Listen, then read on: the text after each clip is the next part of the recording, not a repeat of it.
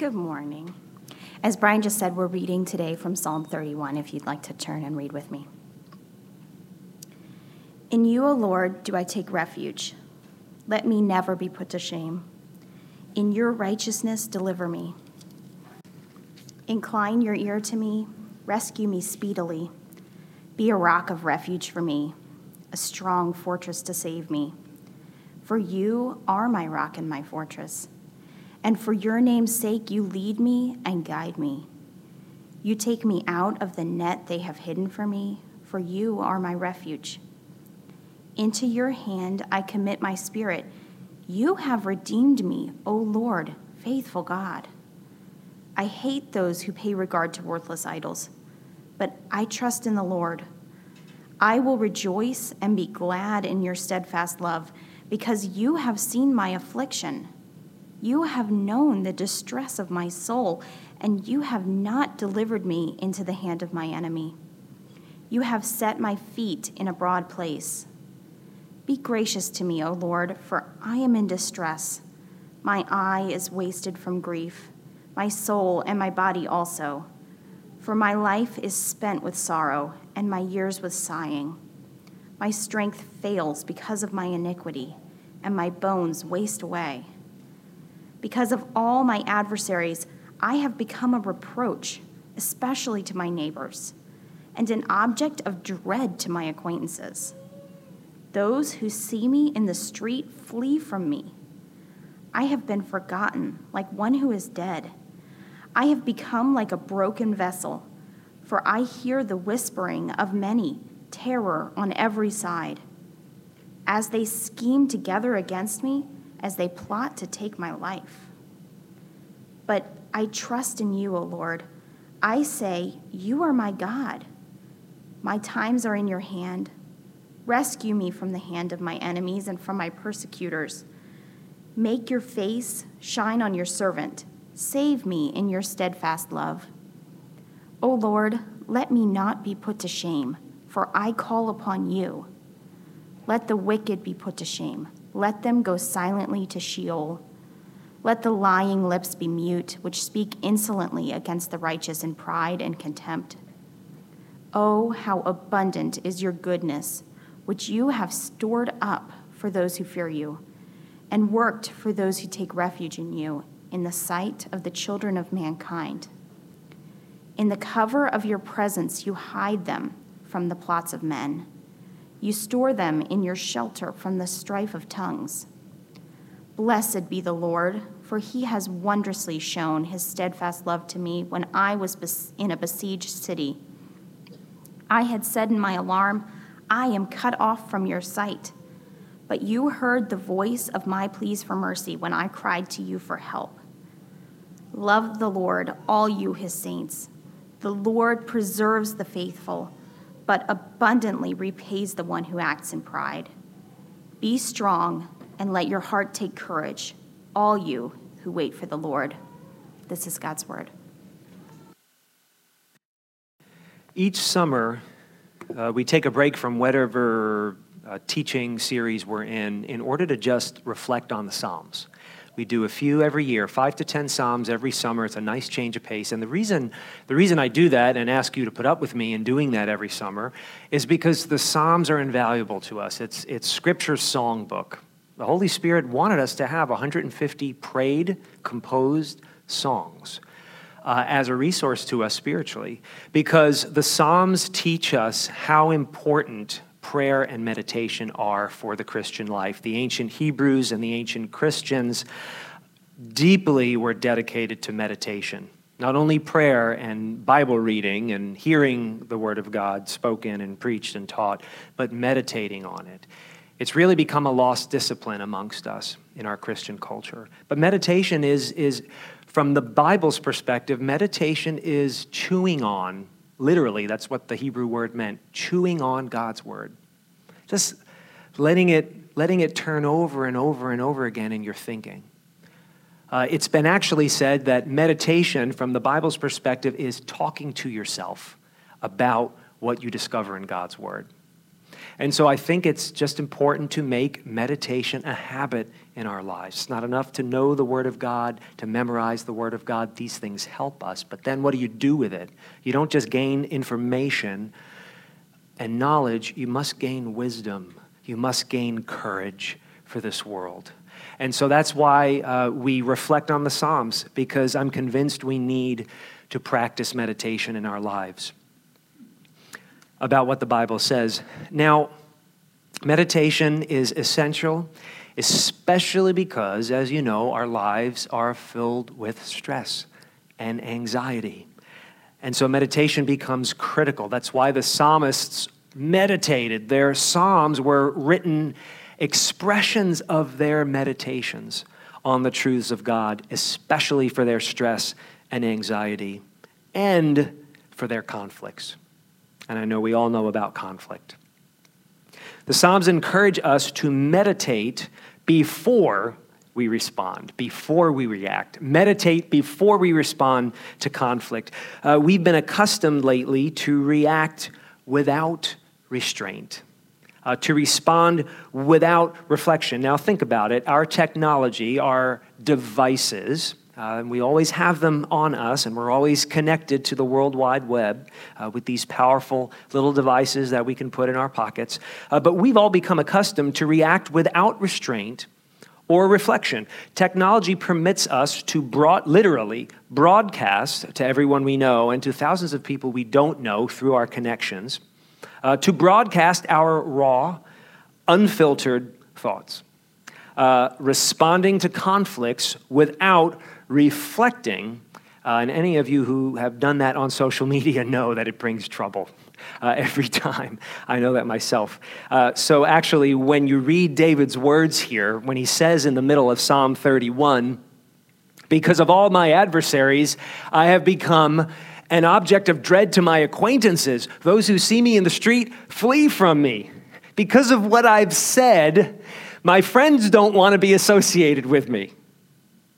So in a sense, you can say that even David's friends and allies unfriended him or unfollowed him because of the conflict that he found himself in.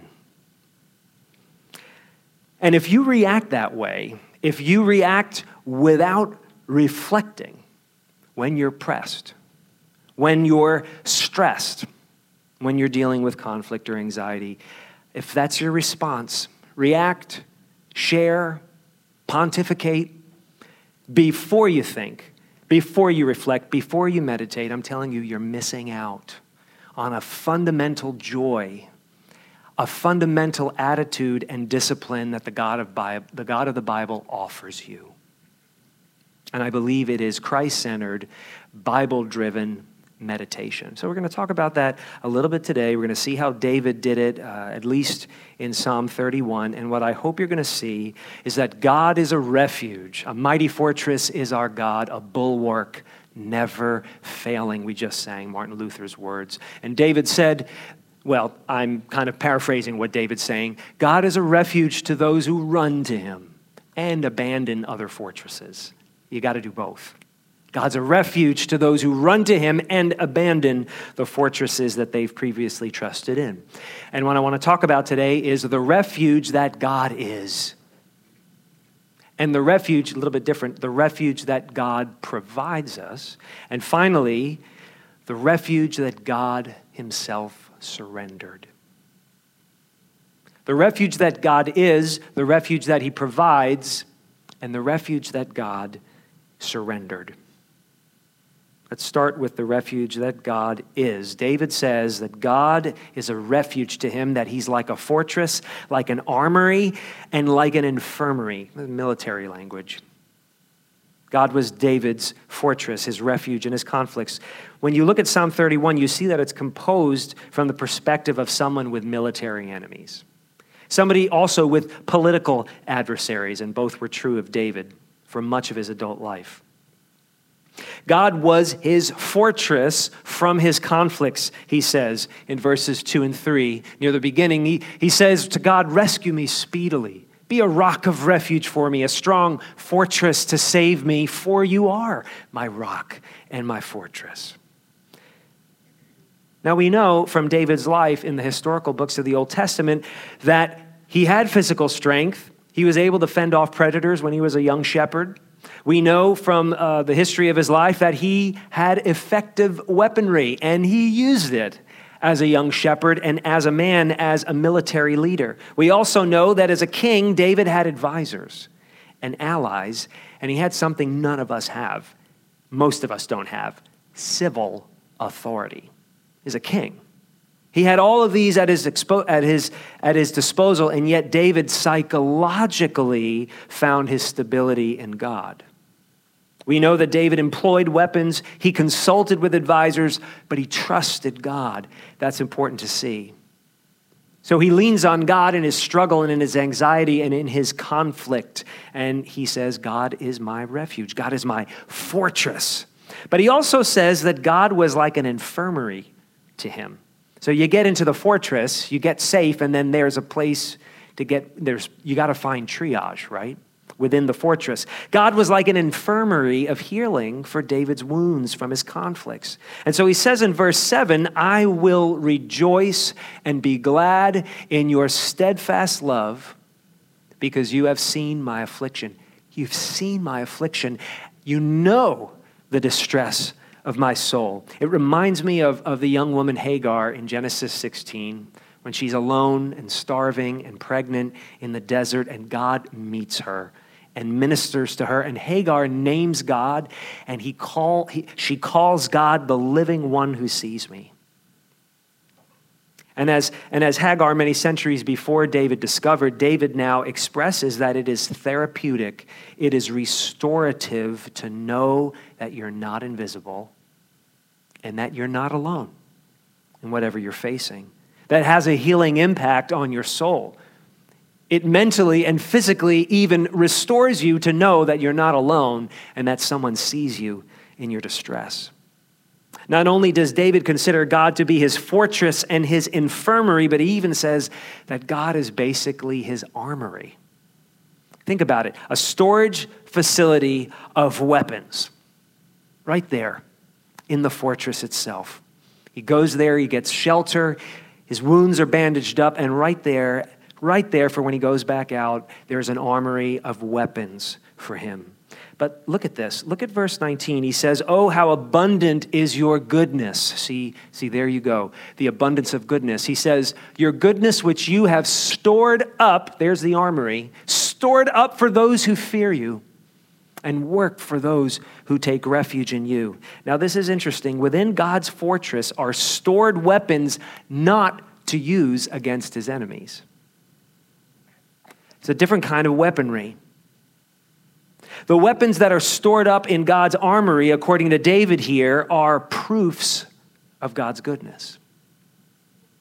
These are the weapons that you fight for enemies within you.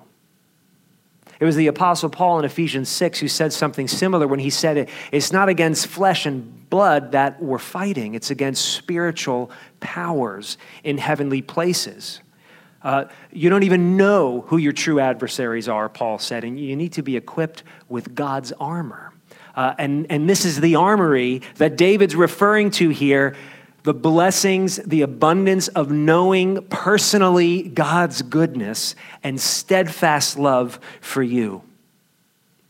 And this is what the believer fights with against the influences, both mental, psychological, spiritual, that cause a person to doubt and then to despair and to give up. Because some of you know that the battle is lost in the mind before it's lost on the field. Unless you train your mind to meditate on the truth and goodness of God, as David is making himself do here.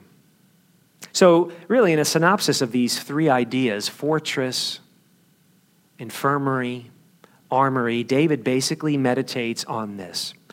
God is good, and he sees me, and he loves me. God is good, and he sees me, and he heals me. Now notice here, David's exercising both his reason, his rational capacity, and engaging his emotions.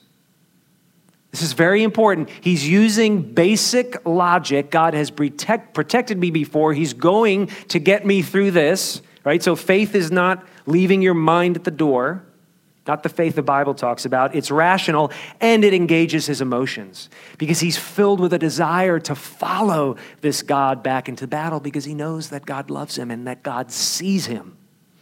And by this balance of reason and emotion, it all comes from meditation. It's in his meditation that David gains comfort and confidence. And it's by meditation and prayer based on the truth of God that David is able to find refuge in conflict. Now, this is all military language, and I know that only a few of you can relate to it as of being in combat yourself. For a lot of us, we have to figure out another way to apply this personally. How do you apply this? That God can be a refuge for you. I want to apply it actually in our personal relational conflicts. That's where I want to go with this. God provides the same presence and protection and healing to you in your conflicts. Whatever kind of conflict you're facing, God can be a refuge as well. He can provide a sense of refuge for you as you meditate, like David did, like the saints of old did, as you meditate on what you know is true about God by what you find in his holy word, in the Bible. And as you read it, and as you hear it, and as you have conversations with yourself and conversations with one another about the truth of God. And here's a very practical way to meditate. It's one of the best, it is the best and the simplest type approach to meditation that I've ever heard. And I've heard it in more than one place. But basically, here is what you do to meditate on the truth of God. Of course, you read the Bible. You hear it. You hear it preached. You hear it spoken. You read it yourself. You even memorize it. You reflect upon it. Don't read too much all at once because you'll get lost. Focus on just a bit of it so that you can actually meditate. And this is what it looks like. You ask yourself, this is just one way to do it, but if you've never done it before, start here. After reading the Word of God, this is how you chew on it. Ask yourself 3 questions. And however long it takes you to respond to these questions, whether it takes you 5 minutes or 5 days, it doesn't matter. You're still meditating. You're chewing on the truth of God. Ask yourself, what is God revealing to me about himself? Maybe just do Psalm 30, read Psalm 31 and meditate. What is God saying to me about himself that I must comprehend and know? The second question is, ask yourself, what is God revealing to me about myself? What do I need to know about myself, about the human condition as it applies to me specifically? My behavior, my actions, my recent history. And then the third question is, what then is my appropriate response? If all of this is true about God and about me, then how should I respond? What is God calling me to do or say? In a sense, meditation in your conflict is very practically running to God as your refuge. This is one of the simplest ways that we can run to God in our conflict and trust in him and not something else, is meditate. And you can do that by asking these simple questions, just as one way. Reflecting on God's nature, reflecting on his ways, reflecting on his promises, as David has done. And in doing that, you have a fortress. You have an infirmary. You have an armory. And in that fortress is a mighty commander. And in that armory is a skilled and compassionate medic. And in that, he's in the infirmary. You understood what I meant. In the infirmary is a skilled, compassionate medic. But in that armory is like a super cunning intelligence analyst. And as you do this, as it becomes your habit, because you know what happens when something becomes a habit, you begin to do it involuntarily. It just becomes the way you respond to things. As meditation becomes your habit, you'll be able to say what people like Psalm 56, composer Psalm 118, and the writer of Hebrews 13 said, "What can man do to me?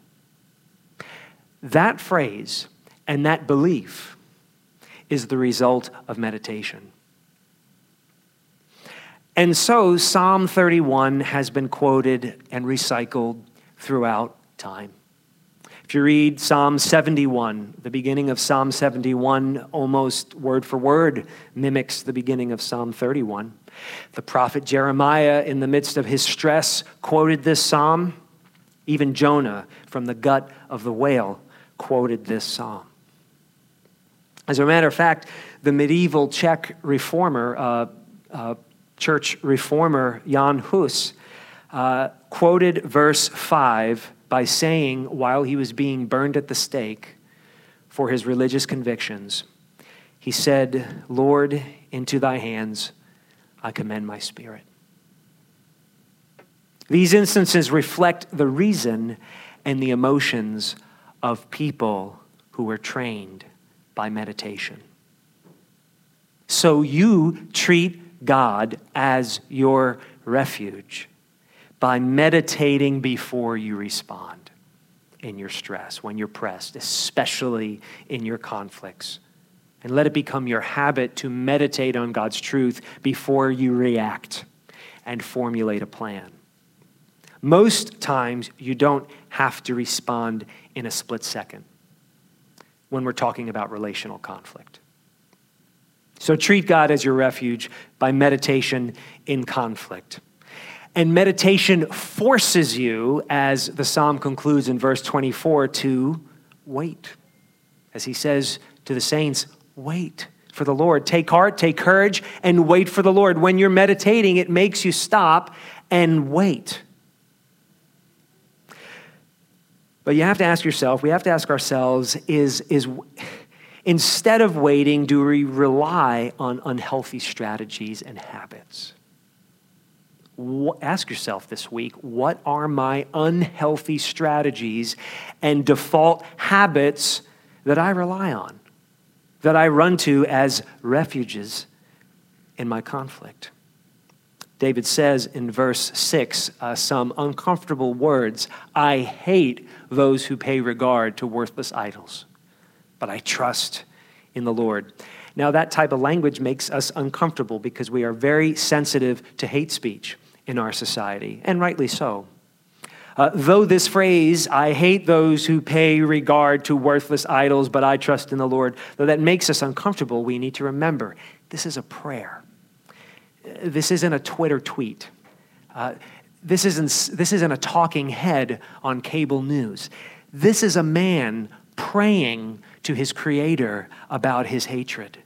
This is somebody going to God with the most dangerous of human emotions. It's just the opposite of the type of internal brooding that produces hate speech, the type of internal godless brooding, turned in on itself brooding that produces actions of hate. It's just the opposite of that.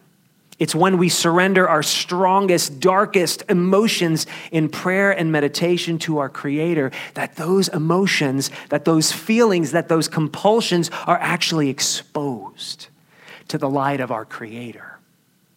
And as we expose our strongest, most dangerous emotions, even if they're good, even if they're because of righteous indignation, when we expose those to our Creator, they are exposed to the light of God's holiness, which transforms our thinking by humility into productivity.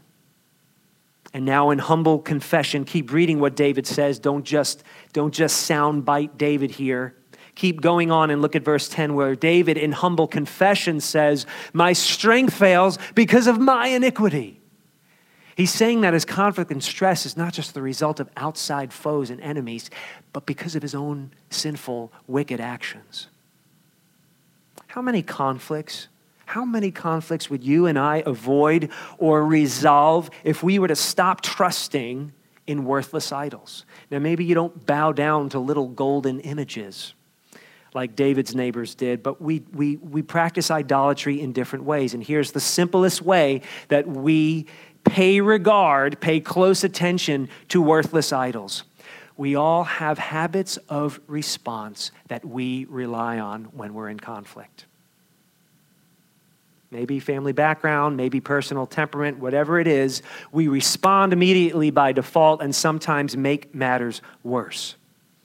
And so in a sense, your fortress in conflict, your refuge in conflict becomes what you habitually do and think and say whenever you're pressed.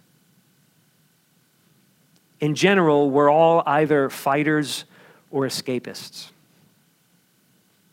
We're either combat assault specialists or we're escape artists by default, left to our own devices. And typically fighters, when they're pressed in conflict, they become argumentative. They debate. They try and win.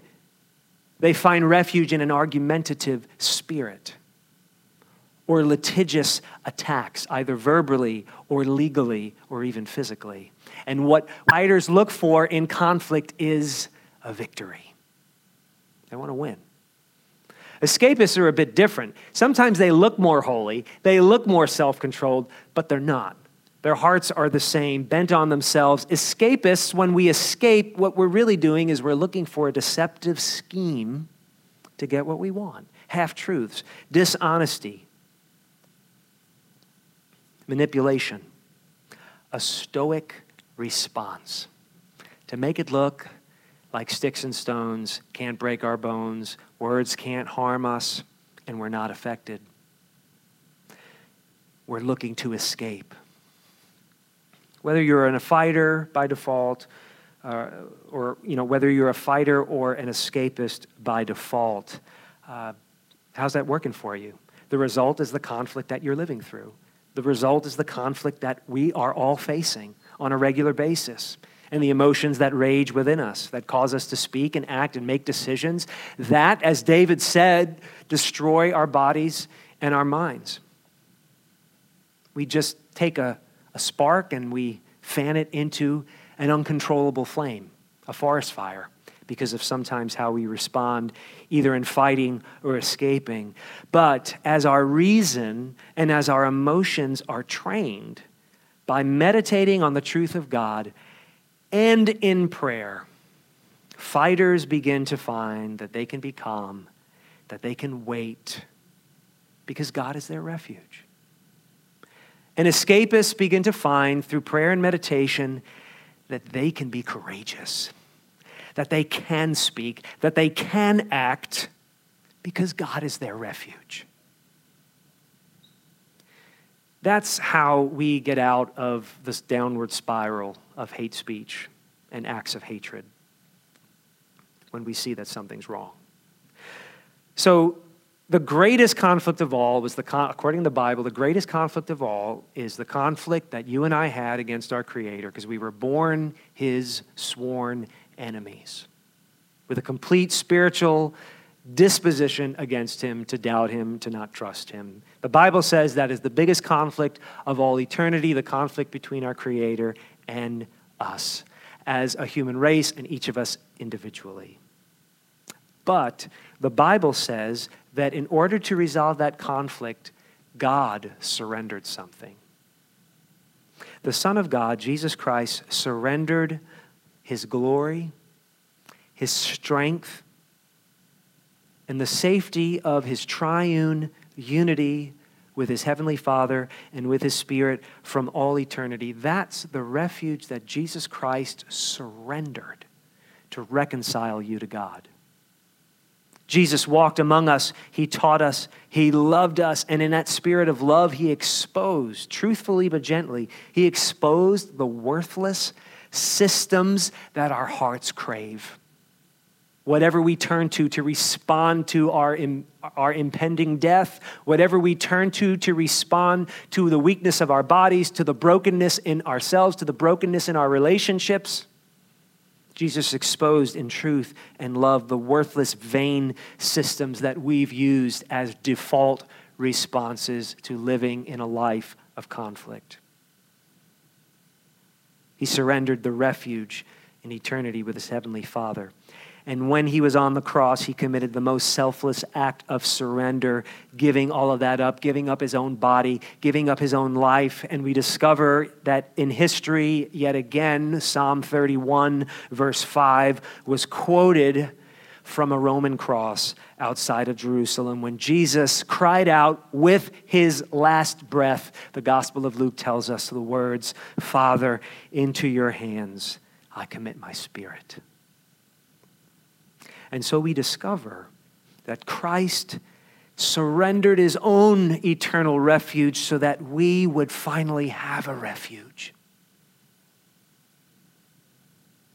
John Calvin said that when Christ uttered those words in dying desperation to his heavenly Father, when he said, "Father, into your hands I commit my spirit,"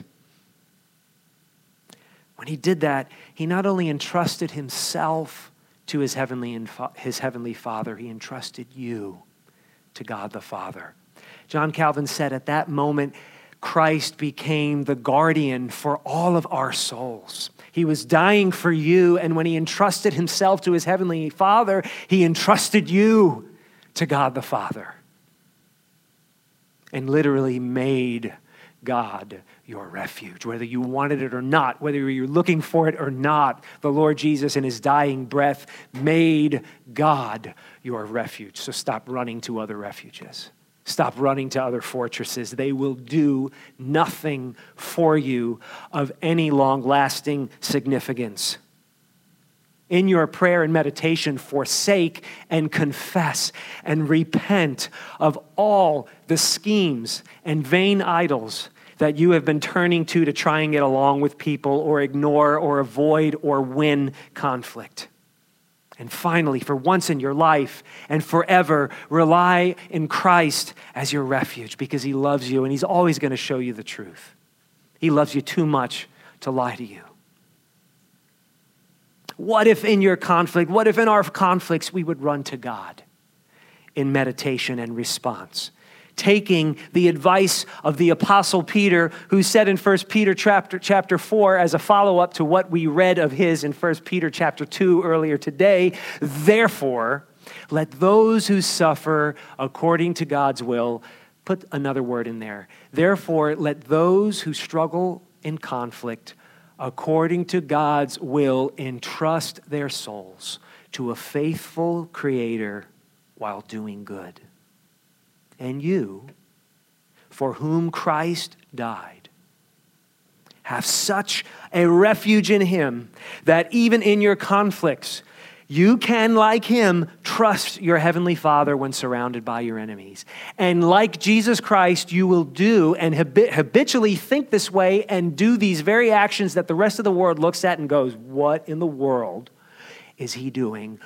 I have never seen anyone do what she's doing like Jesus in the midst of your enemies. You forgive them. And you lay yourself down for your enemies. And that is the power and the wisdom of God for your conflicts. If you're a Christian and Jesus resolved our conflict with God the way he did, you think you're going to find a different way to resolve conflict? Embrace it.